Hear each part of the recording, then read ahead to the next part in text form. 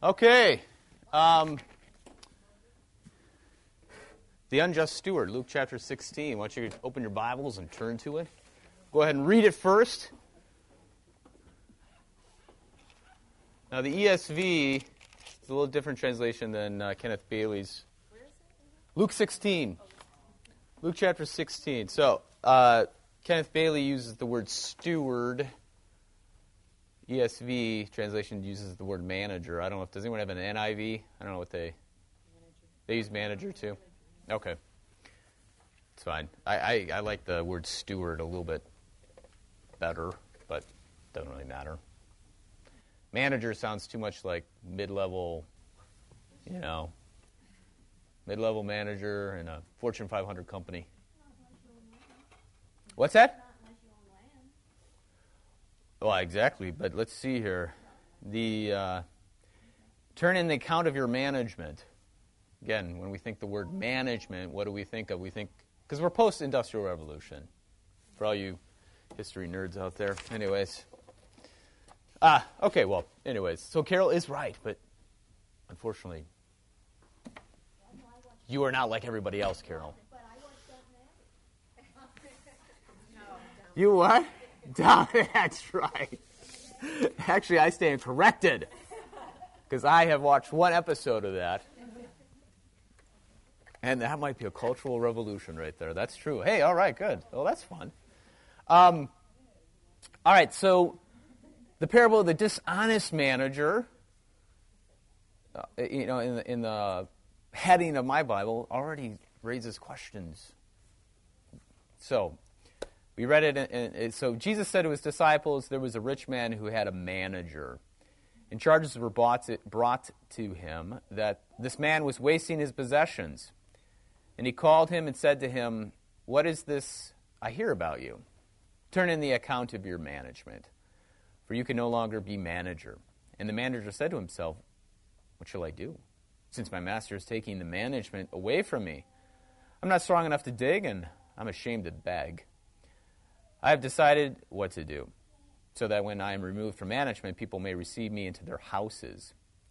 So summoning his master's debtors one by one, he said to the first, "How much do you owe my master?" He said, 100 measures of oil. He said to him, "Take your bill and sit down quickly and write 50. Then he said to another, "And how much do you owe?" He said, 100 measures of wheat. He said to him, "Take your bill and write 80. The master commended the dishonest manager for his shrewdness. For the sons of this world are more shrewd in dealing with their own generation than the sons of light. Okay. The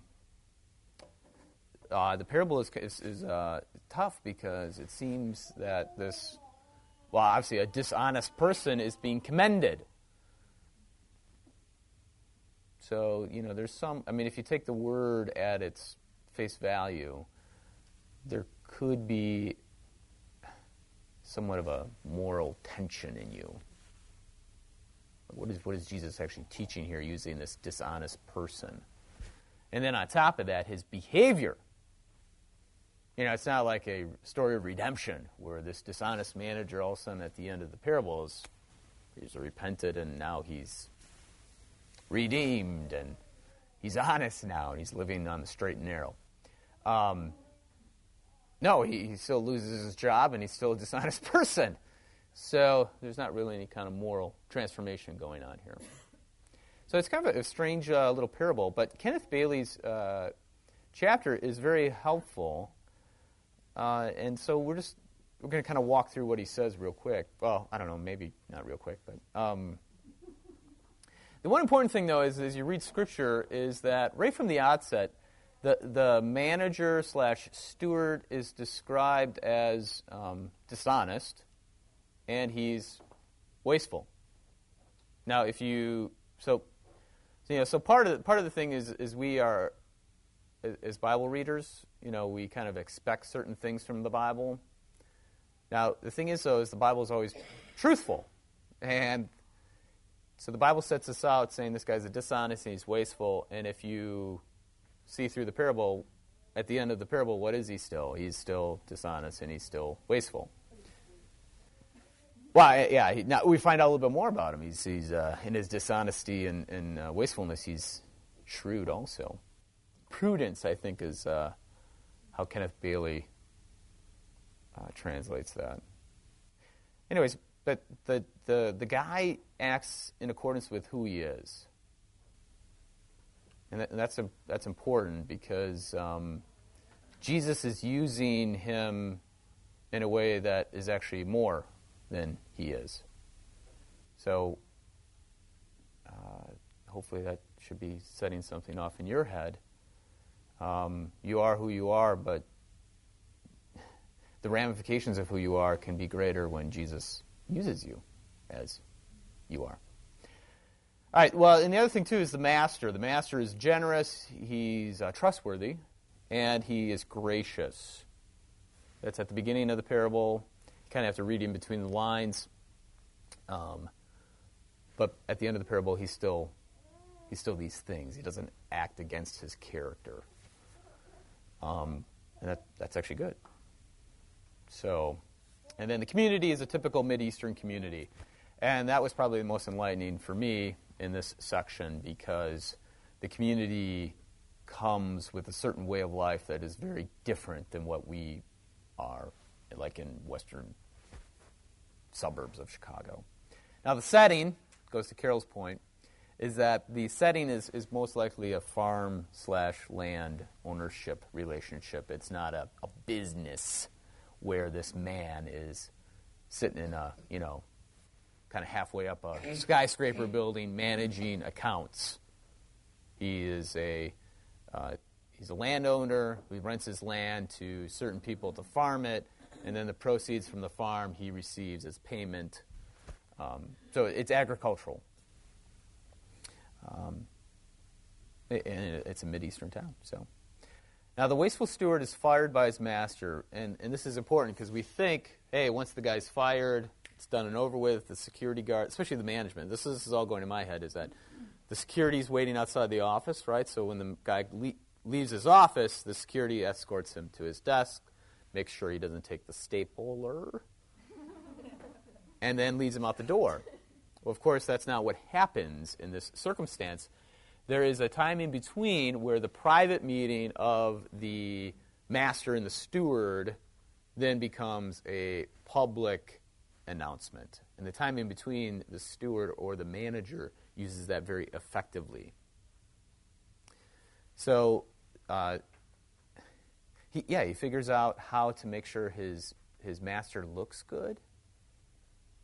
And while at the same time, he works out how to get a job once the announcement is public. So now, I think the guy's a little bit more lovable now. At first he's a thief. He's a liar. Generally, as a dad, if my daughter brings home a thief and a liar, it's probably not a good thing. But I'm liking the guy now. So, I think he's a little bit more lovable. That's not to downplay the fact that he's a thief and a liar, but it's interesting how our emotions can be changed very quickly. And this will come out in just a little bit here, I think.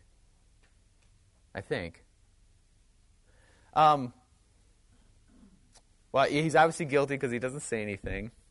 In the time in between, so by the time in between, though, everyone thinks he's still the steward, he's the manager. So when he goes and talks with these debtors or these, land renters, they all think, hey, this guy's acting on behalf of the master.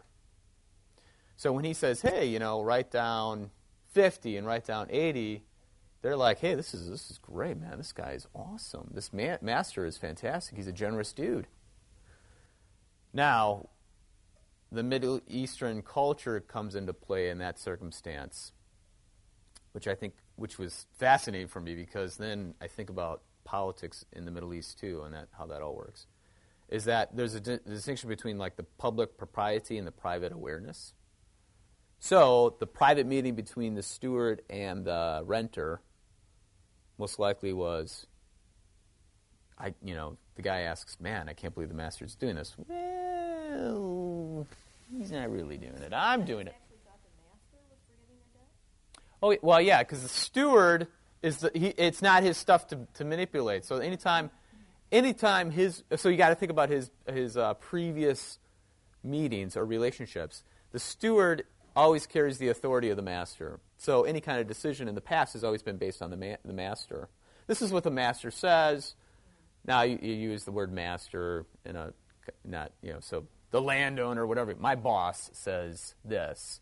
And they're like, oh, okay, good. So that's what we got to do. So the steward or the manager at that time is being shrewd. He's going to use that as leverage with these people. And the guy says, oh, man, this is amazing. I can't believe it. Wow, okay, great. Now, exactly. Why do you want to ask all these questions? Now, I find that interesting because oftentimes when people get a gift, they always say, well, what's this for? Well, do I have to have a reason? Or the worst, what are you up to? Yeah, exactly. What are you making up for? On a certain level, that's actually exactly what's happening here, but the renters, they don't know that. Again, if we were reading with kind of an open mind and presuming normal circumstances, these people are just simply going to say, wow, this is great. This master's awesome. Now, the thing is, though, is that when the public announcement's made, okay, now I get it. Now I see what happened. But will those renters go back and say, I understand this guy wasn't working under your, with your authority, so, okay, here's back my 50. Well, no way they're going to do that. They're going to say, how was I supposed to know? That's so nice of you. Thank you. So this is something where, in that kind of culture, that's normal acting. That's just the way things are. For us, we think, hey, now the renters now are complicit in a crime.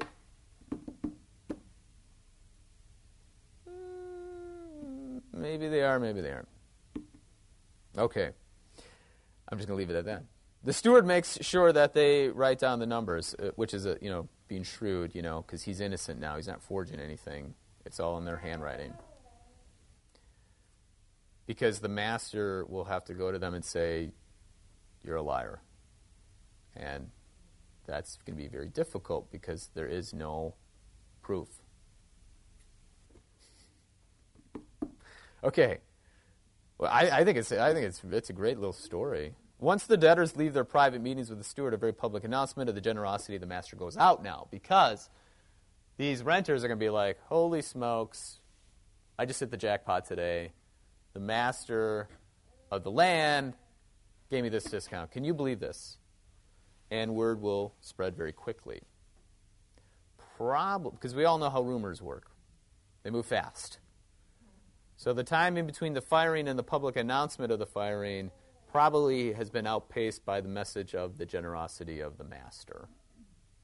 So in a sense, think about it this way. By the time the master is about to leave his office, quote, in quotes, his house, to make sure that people know about this guy, everybody at the town is at his front door with a thank you gift, saying, how awesome are you?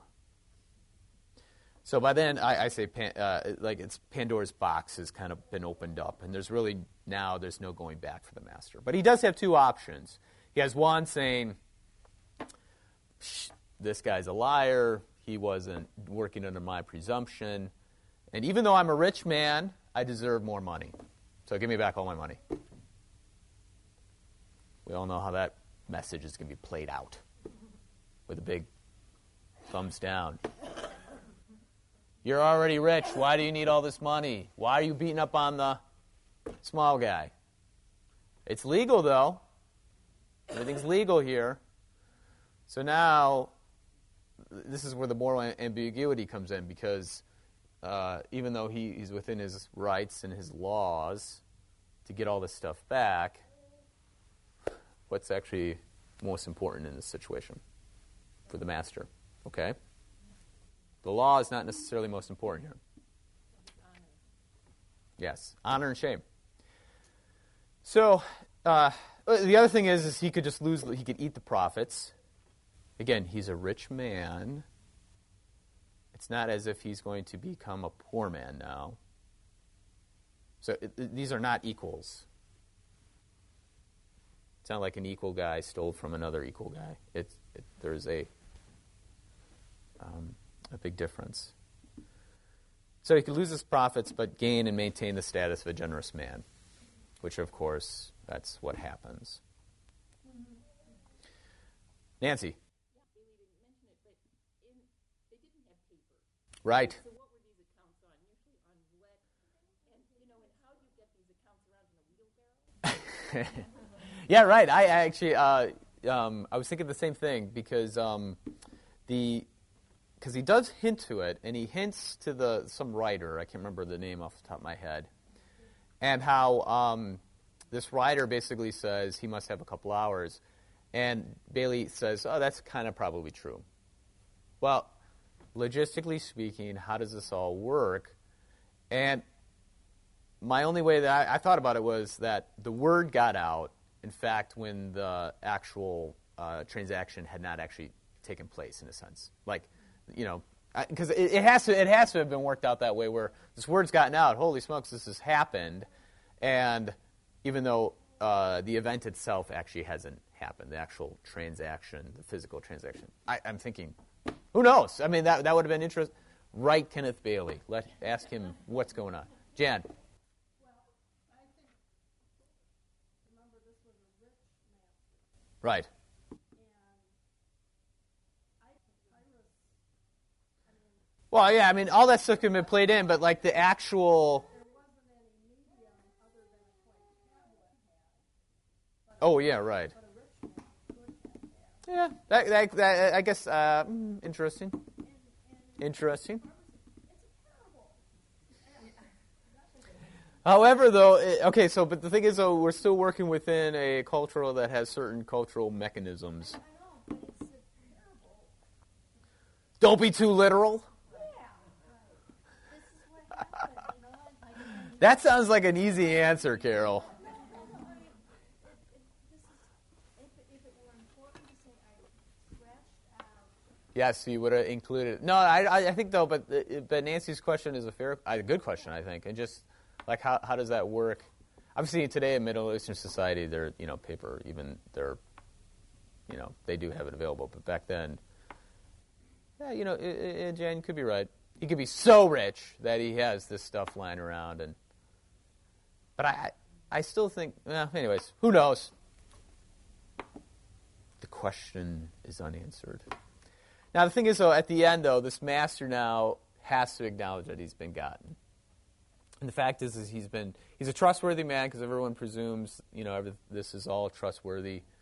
No one presumes that this master is not worth trusting, so they don't actually believe the steward or the manager. He's also a generous guy, and then, finally, he's so gracious. So the thinking is that,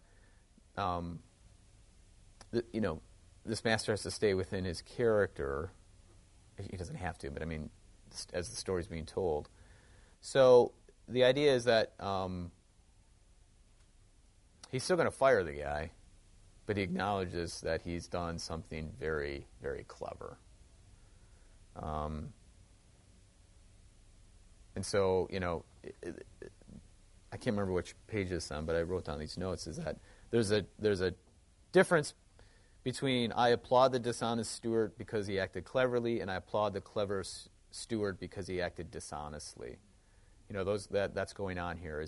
So it's not as if his dishonesty has been kind of annihilated or overlooked. He's still a dishonest guy, but the fraud is so ingenious that it's like, yeah, you got me.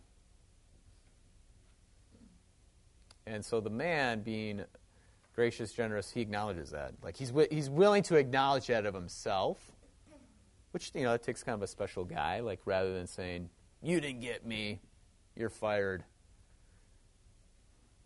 And just to show you didn't get me, I'm going to act within the law and get all my money back. That would be that character trait played out. But this man isn't like that. He's gracious, so he acknowledges the fact that he's been had, but at the same time, the guy's still fired. But the master knows he's going to get a job somewhere else. Lindsay. So, moving forward, that the master is gracious and good. Mm-hmm. They also, the public acted shrewdly. No, that's not actually true. It's only between the private parties. Unless the renters actually announced it saying, hey, this guy acted shrewdly. That's probably not the case. So the announcement by the master in commending his steward most likely was between the two. Yeah, it wasn't like a public announcement. This guy. Wouldn't they have connected the dots, like the The renters? Yeah, they probably did. dots and said, this guy did. Right. So the public propriety and the private awareness. This is where. So what they're saying is they acknowledge that this is all not right, but they're not going to acknowledge it publicly because that means they've lost all this money. Right. So how then? So the only way that this can be made legally proper is if the master goes through the process and saying this man has acted illegally. Right. To which they could say, "Oh, I didn't know that," but he's already high on the old public persona. So I mean, from a PR agent, this guy is great, and they would say, "Don't take this away. You've paid for this notoriety, in a sense. Why would you want that away? Because you're going to go so far down." My question, though, is more of The debtors? the shrewd guy. Yeah. His whole motivation for this was so they house. Well, yeah, that's a good question. A liar and Right. So Kenneth Bailey writes at the end there, and he doesn't play this out. It's like just a couple sentences where he says they're going to hire this guy because he is so shrewd. They want him working for them. Anybody who is in business, because they would not want the enemy or the competition to have this guy. So it's keep your friends close, but keep your enemies closer. So they do not. This guy is so shrewd. They don't want him working for the other team or the other company or the other guy, because they're probably going to get had by them anyways. Yeah, him, I should say. So let's use his shrewdness for them, for good, in a sense. Nancy. But these people were the renters. I mean, if the beginning of the parable, hiring him, and the welcoming. Well, it just depends on what kind of renter relationship. Exactly. But the thing is that they're still making money, right?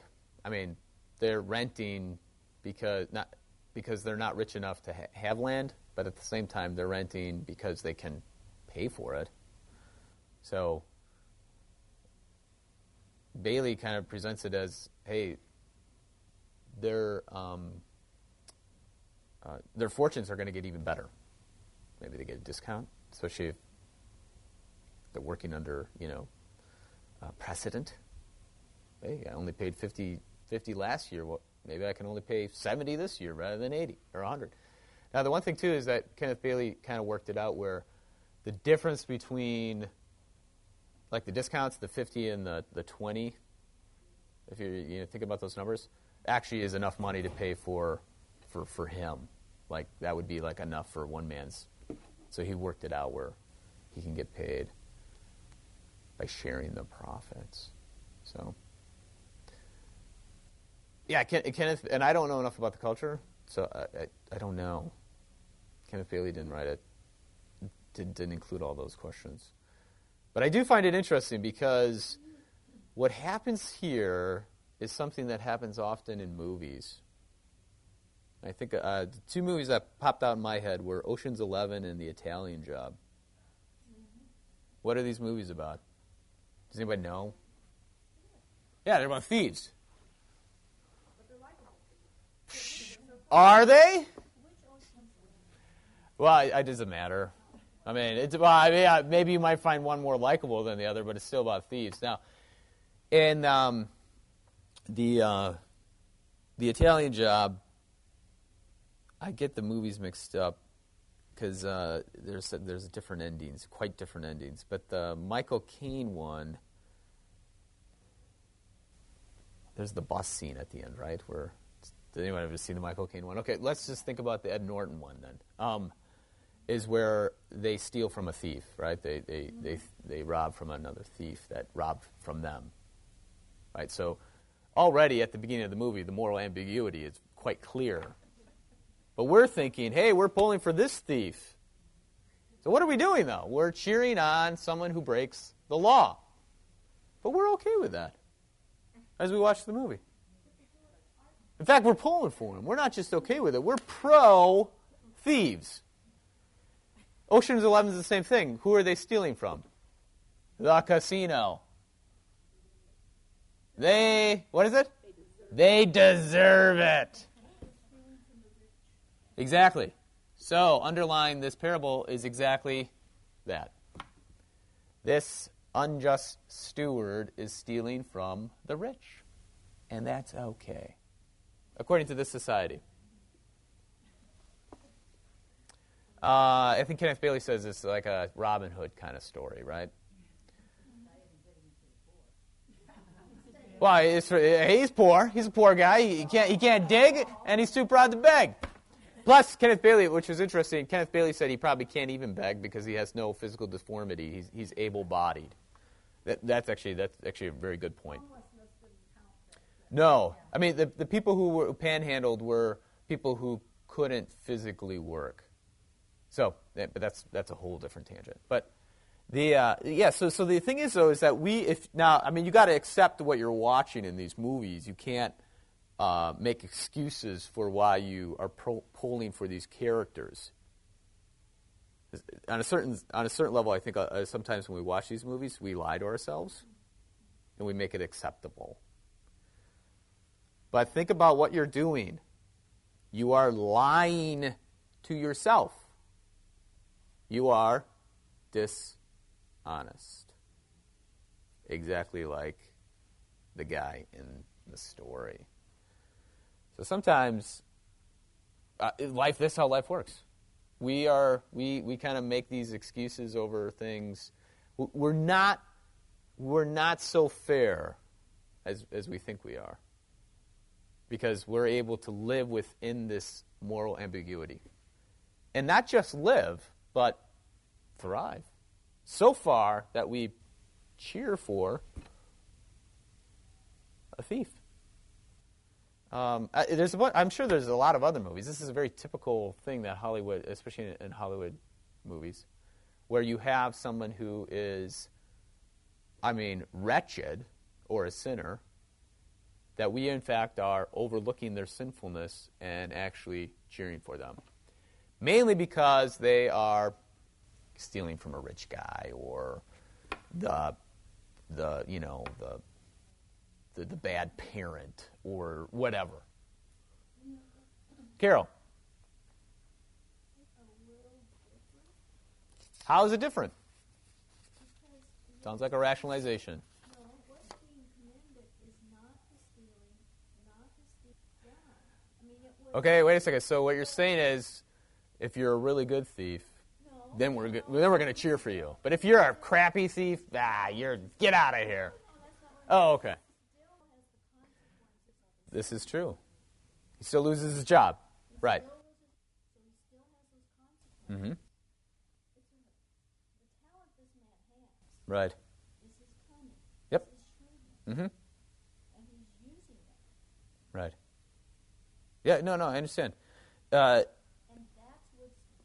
Okay, so yeah, that's right. So he goes to jail in a sense, or loses his job. Now, because there's actually this thinking is that the consequences are inevitable, i.e., he's going to lose his job. But he also knows that, and that's what he's banking on, is that... What is he banking on? He's banking on the master... Ding, ding, ding, ding, yep. ...graciousness. Right. Because he's not going to lop off his head. He's not going to sell his family. Right. He's going to make everything okay. Okay, but still, as we associate ourselves with this character, he's still wrong. Okay, good. That's good then. So yeah, exactly. So, but that's the thing, though, is what I'm getting at is that as we read this story, but so it's not different, though. We've actually agreed then, because you're saying, but all I'm saying is that we have gotten to a point where we're cheering for the person who's in the wrong, but he's really good at being wrong, and we think that's admirable. Now, whether you acknowledge that or not, but that's what you just said. He is doing something. He's defrauding, but he's really good at it, and that's why I find him admirable, because he's good at it. Well, there's this He's still defrauding, though. Okay, good. That's good. Then we actually are agreeing, and it's not quite that different as you think it is. I know. There is a lot of really good liars out there. Right? I mean, hey, this guy is so good. Okay, now the thing is, though, yeah, but this guy is dishonest. He's a big fat liar. I find it interesting how willing you guys are to come up with ways to like this man. This is good. I agree completely, though. No, but this has nothing more to do with liking or disliking. Well, admiring him. Sorry. And not even admiring. Oh, you just said, okay. It's he Mm-hmm. used that talent well. Right. I have a talent, whatever it is. Yep. I should use that talent well. Mm-hmm. Okay, hang on. But, and That's a also- dangerous path to walk down. And he's using that talent well, but he's also using the character of the man. Okay, so hang on. Stop there. All right, good. So the outcome we find out is that there is this gracious master. Okay, so that is the environment in which this man is working in. Okay, but the actions to which he acts in the environment are in fact okay. Good. That's right. So when I say admirable, you are telling him he's really good at it. Okay, so but that actual statement, that's a quality statement. He's good at that. So that is actually on a certain level you are admiring him by calling him good. In fact, he is bad. He's bad. I mean, he's a really good liar. That would be like saying, I'm a really good murderer. But that is bad. So the thing is, though, this is what I'm getting at, though, is that we in this parable, I think, is interesting because of how we are interacting with this. Because yeah, I agree completely. I think we are very quick to act in a way that I don't say downplays, but it sort of does downplay what he's doing. This guy he's a liar and a cheater, and he's a thief. Again, if Audrey brings home when she's I don't know 30, brings home a liar, cheater, and a stealer, even though he's really good at it, I don't want him in my house ever again. Okay, so but what is the environment in which he's working? And that now comes to the point. The parable isn't really about the dishonest steward. It's about the graciousness of the master himself. So, Jesus isn't really kind of interested in getting his listeners to either act or admire or even really think about the dishonest steward as much as it's about this gracious master. Jan. Well, I think the other thing is, we've got to go back to The prodigal son. and now he comes with this one. And we all know that somehow, Good segue, Jan. and Bailey doesn't go into this, but He just mentions like that first paragraph, right? Yep. But as I look at this, I see the Pharisees is still there. Yeah, right. Yep. I think that's definitely in play. That's part of our Bible reading that we have to always remember the context and who Pastor Jesus is talking to. Now, the segue was good because I was going to say, let's bring us back now to the prodigal son, the thing that happens just before this, because that is very important for us. Because the prodigal son, we kind of feel bad for him, right? But what is the prodigal son? Well, I mean, I always used to do as a kid. I mean, oh, the poor guy's eating slop out of the pig trough. I remember the Archway book, or Arch books. There's this very picture of this guy eating this corn pod.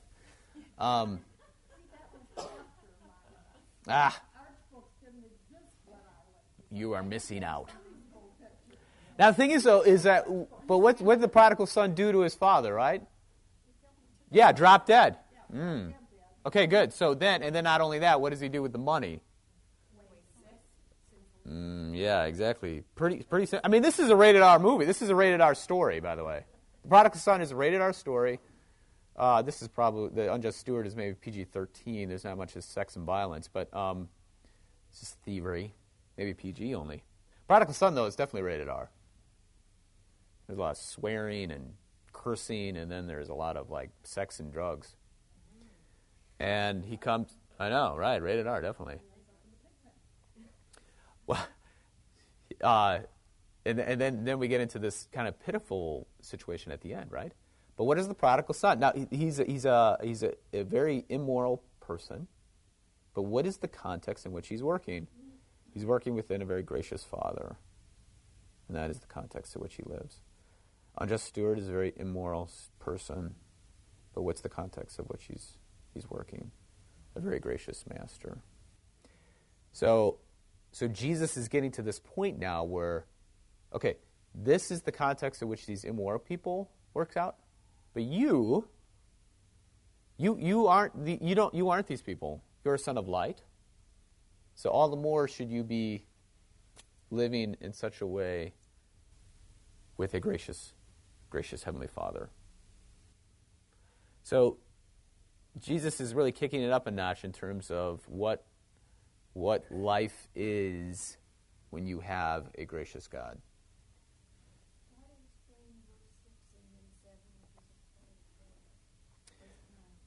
You're talking about 9 probably? Yeah, well, and 8 and 9. Well, the simple thing is just not to include it.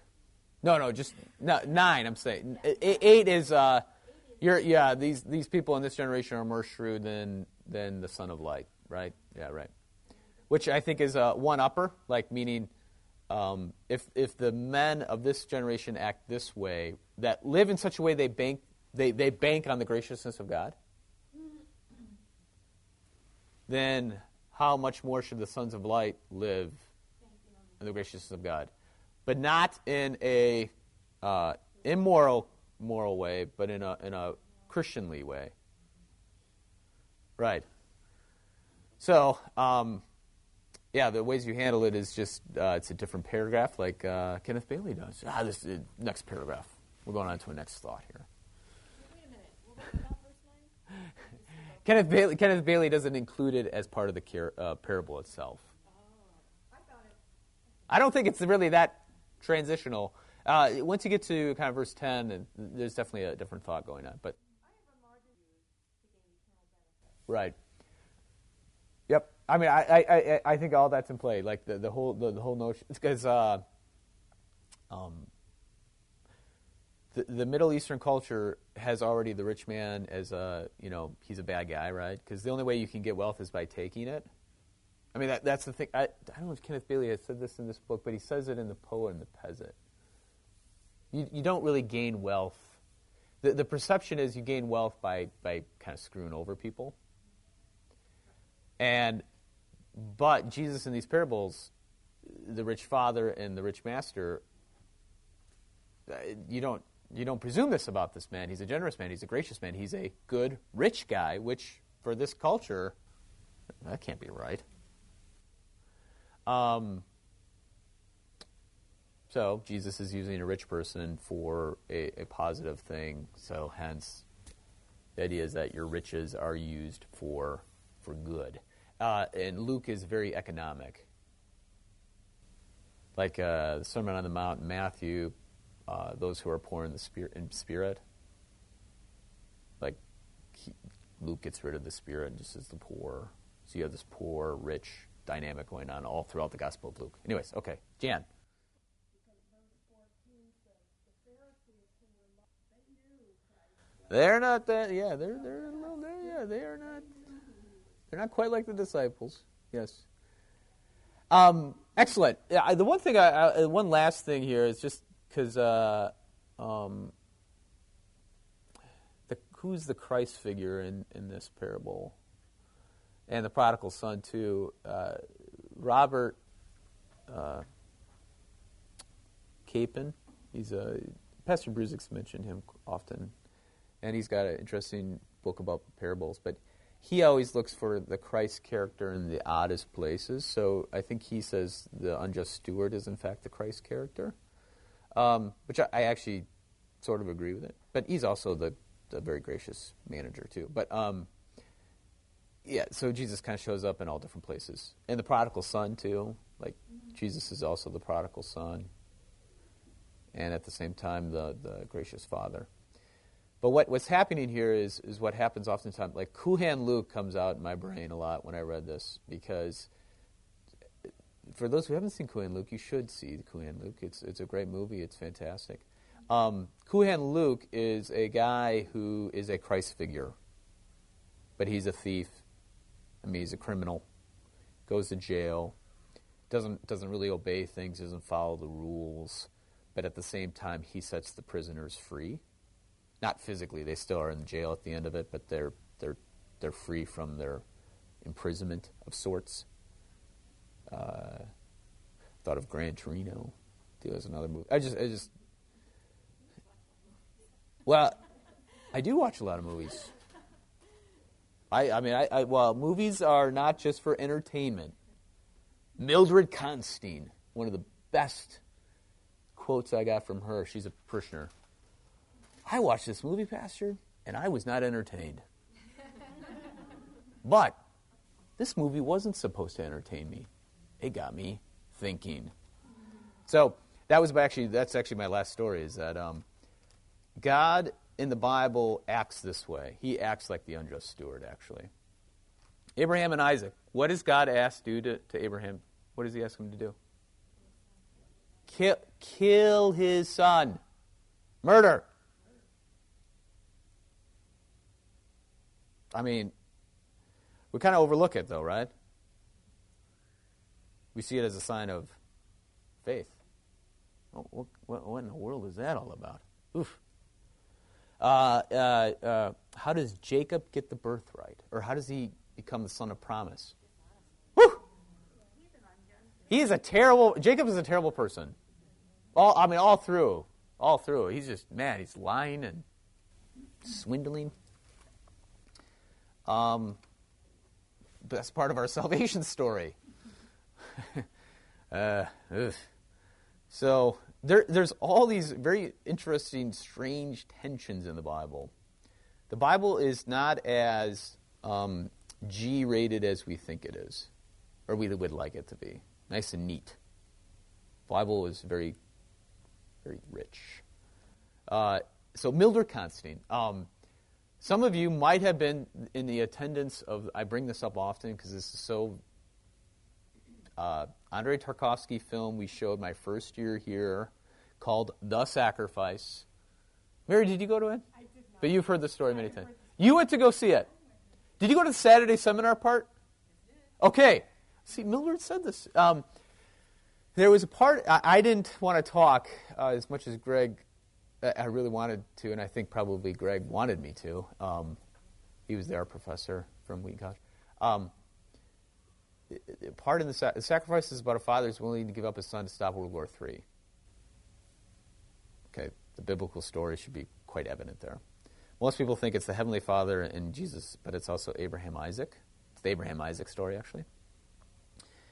And the man in this movie lies with a witch. Lies. We don't know exactly what happens, but it's pretty creepy. She levitates, and we don't know what's going on here. But after that, things are okay at the end of the movie. World War III has been mitigated. Saturday morning, somebody says, I was offended by that. I can't believe that would be shown. It wasn't just the whole movie. This person also said, I didn't understand this movie at all. But that part was just so offensive. Now, I kept my mouth shut. And Greg Schreck was very nice. But this is exactly with the scenario. You have Abraham and Isaac. So this woman should have been very upset with God and Abraham and Isaac's story. But in fact, what? She wasn't. You have something that appears to be very immoral going on in the film. You have something very immoral going on in Genesis chapter 22. A father who loves his son is told by a loving God to go kill your son. Now, there's no promise of resurrection going on in that statement. But Abraham actually believes it, which is fascinating.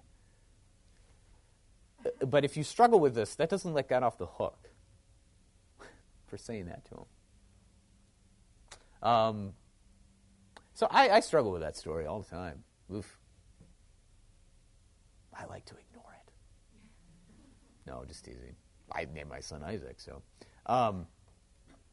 Anyways, yeah, it's something where the biblical history here is filled with all this kind of weird stuff. And it is weird, just like that scene in the movie, right? I go, what is going on here? Well, there is a lot of... I love that movie. I love all Andrei Tarkovsky's movies, and you should see them all lots of times. Especially the 4-hour one, Andrei Rublev. All right, we got to go get the kids out of the nursery. You can hang out afterwards. Lord, remember us in your kingdom and teach us to pray. Our Father, who art in heaven, hallowed be thy name. Thy kingdom come, thy will be done, on earth as it is in heaven. Give us this day our daily bread, and forgive us our trespasses, as we forgive those who trespass against us. And lead us not into temptation, but deliver us from evil. For thine is the kingdom, and the power, and the glory, forever and ever. Amen.